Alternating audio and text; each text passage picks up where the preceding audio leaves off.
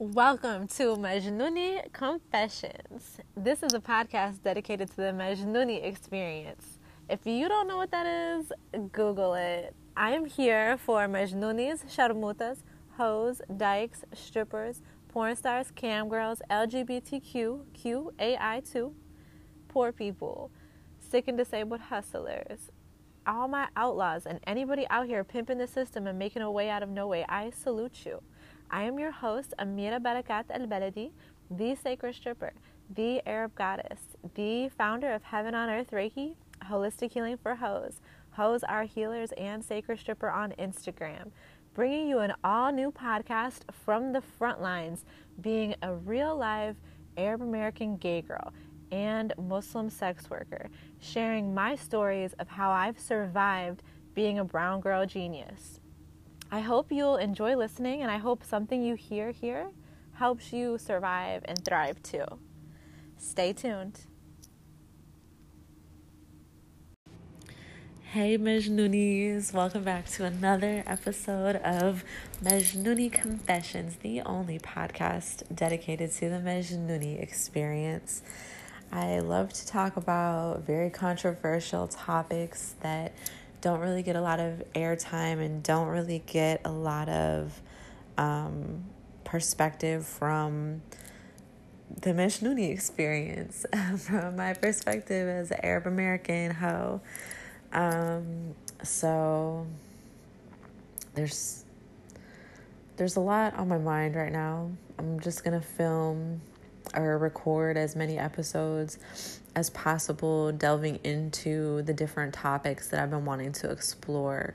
And what I love about this podcast is that I basically just have free reign to talk through my thoughts and explore different topics that are personal and interesting to me. The way that I see things coming up and don't really get addressed. Today, I want to address the energetic resonance of oppression.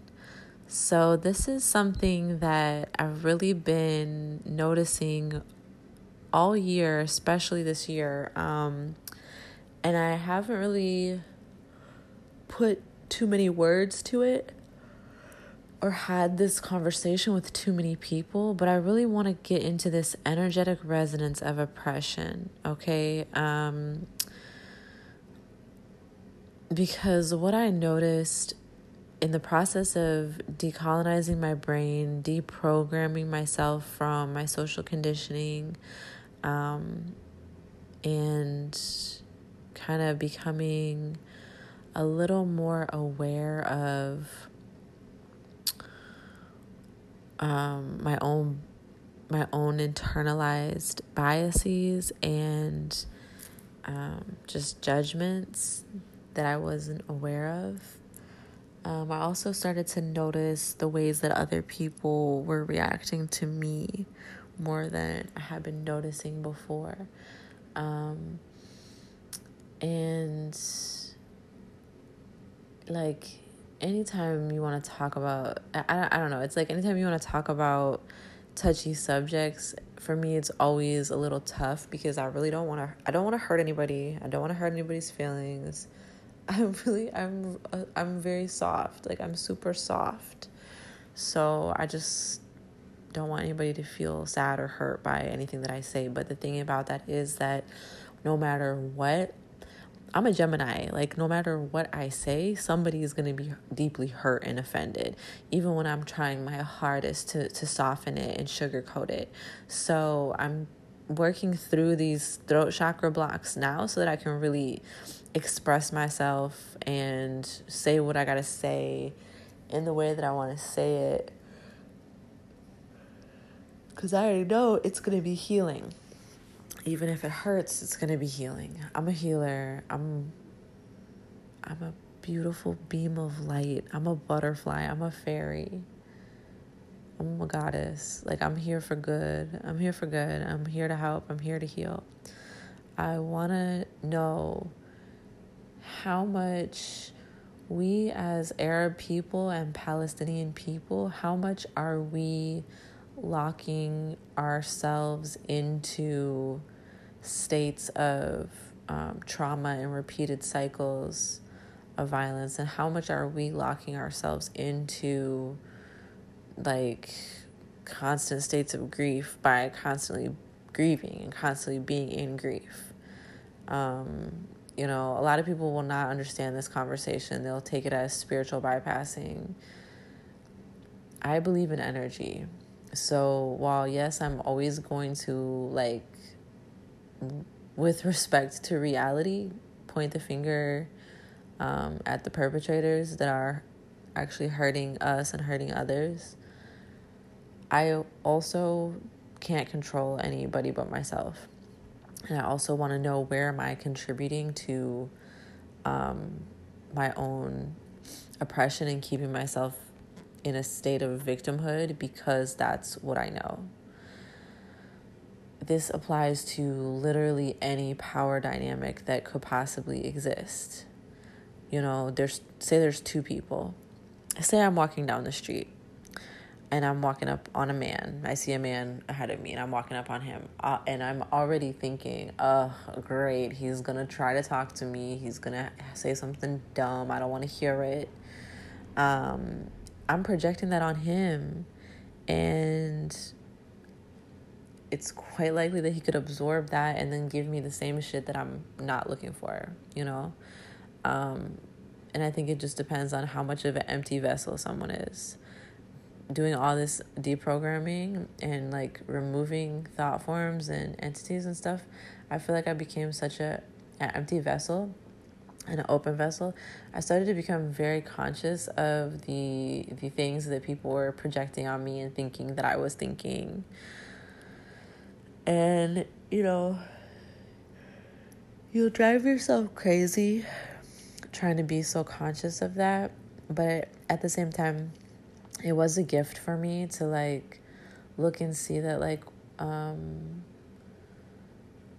this person is looking at me, thinking away, feeling away, and it really doesn't have anything to do with my actual actions or anything that I'm actually doing. It's just my existence, period, and looking the way I look and being in this space. That's upsetting this person, that's triggering this person.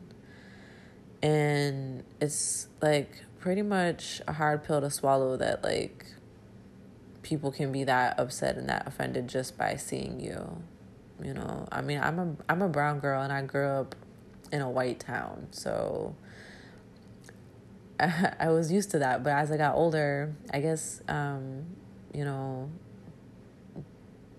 the way that I looked and being pretty and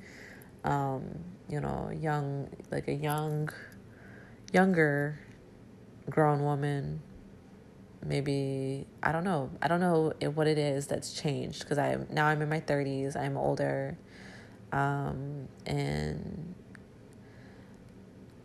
I don't know if it's that I'm more conscious of these dynamics and I was more oblivious before. Actually, I think that's pretty much what it is. Or if it's just because I'm older, I'm occupying a different positionality. But I don't have words to explain this, but I want to talk about this thing that I've felt and that I've experienced, that I've noticed, this energetic resonance of oppression, where it's there is this energy signature that's being held in place by people's perceptions of themselves and one another. And just talking, or just saying, I don't even fucking know. Hold on.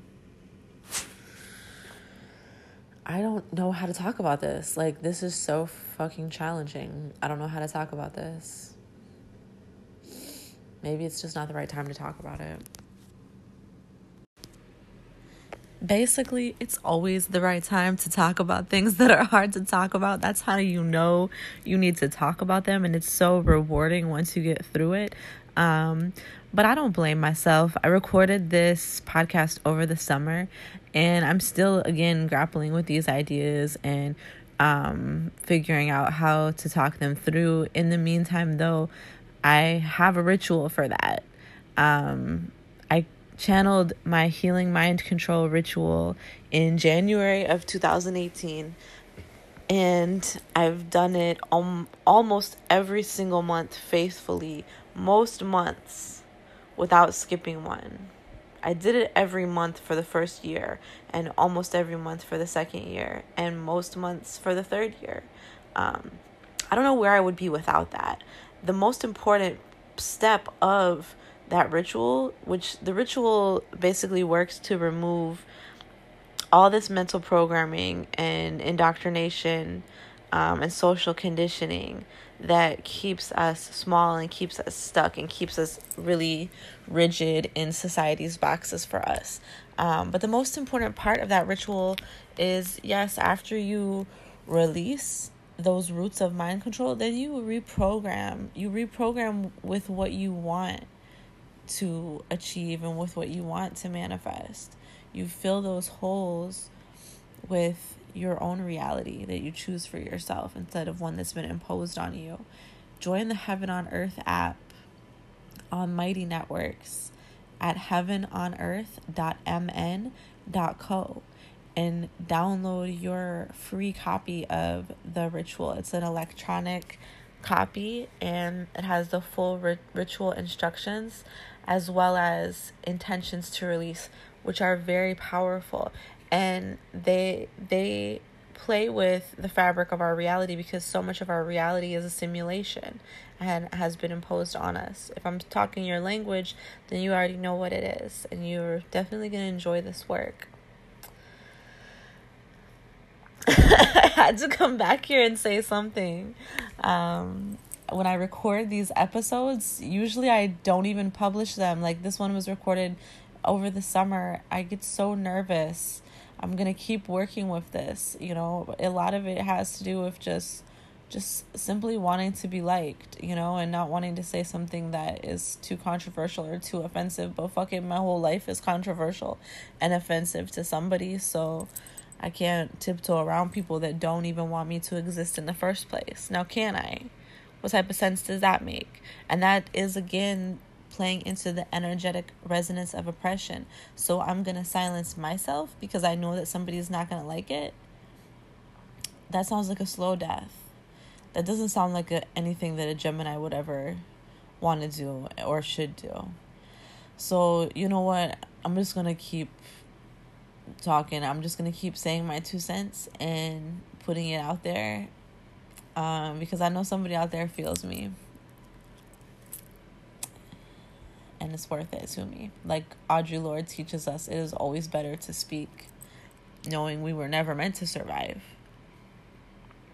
And if I don't speak, I'm still afraid. So what'd that mean? This has been another episode of Majnouni Confessions, the only podcast dedicated to the Majnouni experience. And if you don't know what that is, Google it. Thanks for listening. Peace. Ma salama. Thank you so much for tuning in to another episode of Majnouni Confessions. It feels great to make a space for myself to be a Majnouni. Peace out, beautifuls. Stay tuned for next time. Oh yeah, one more thing. I'd love to hear your 2 cents too. Go to anchor.fm/Majnouni Confessions and leave me a voice note. I can play it on the show and respond to you directly. Keep it respectful, okay?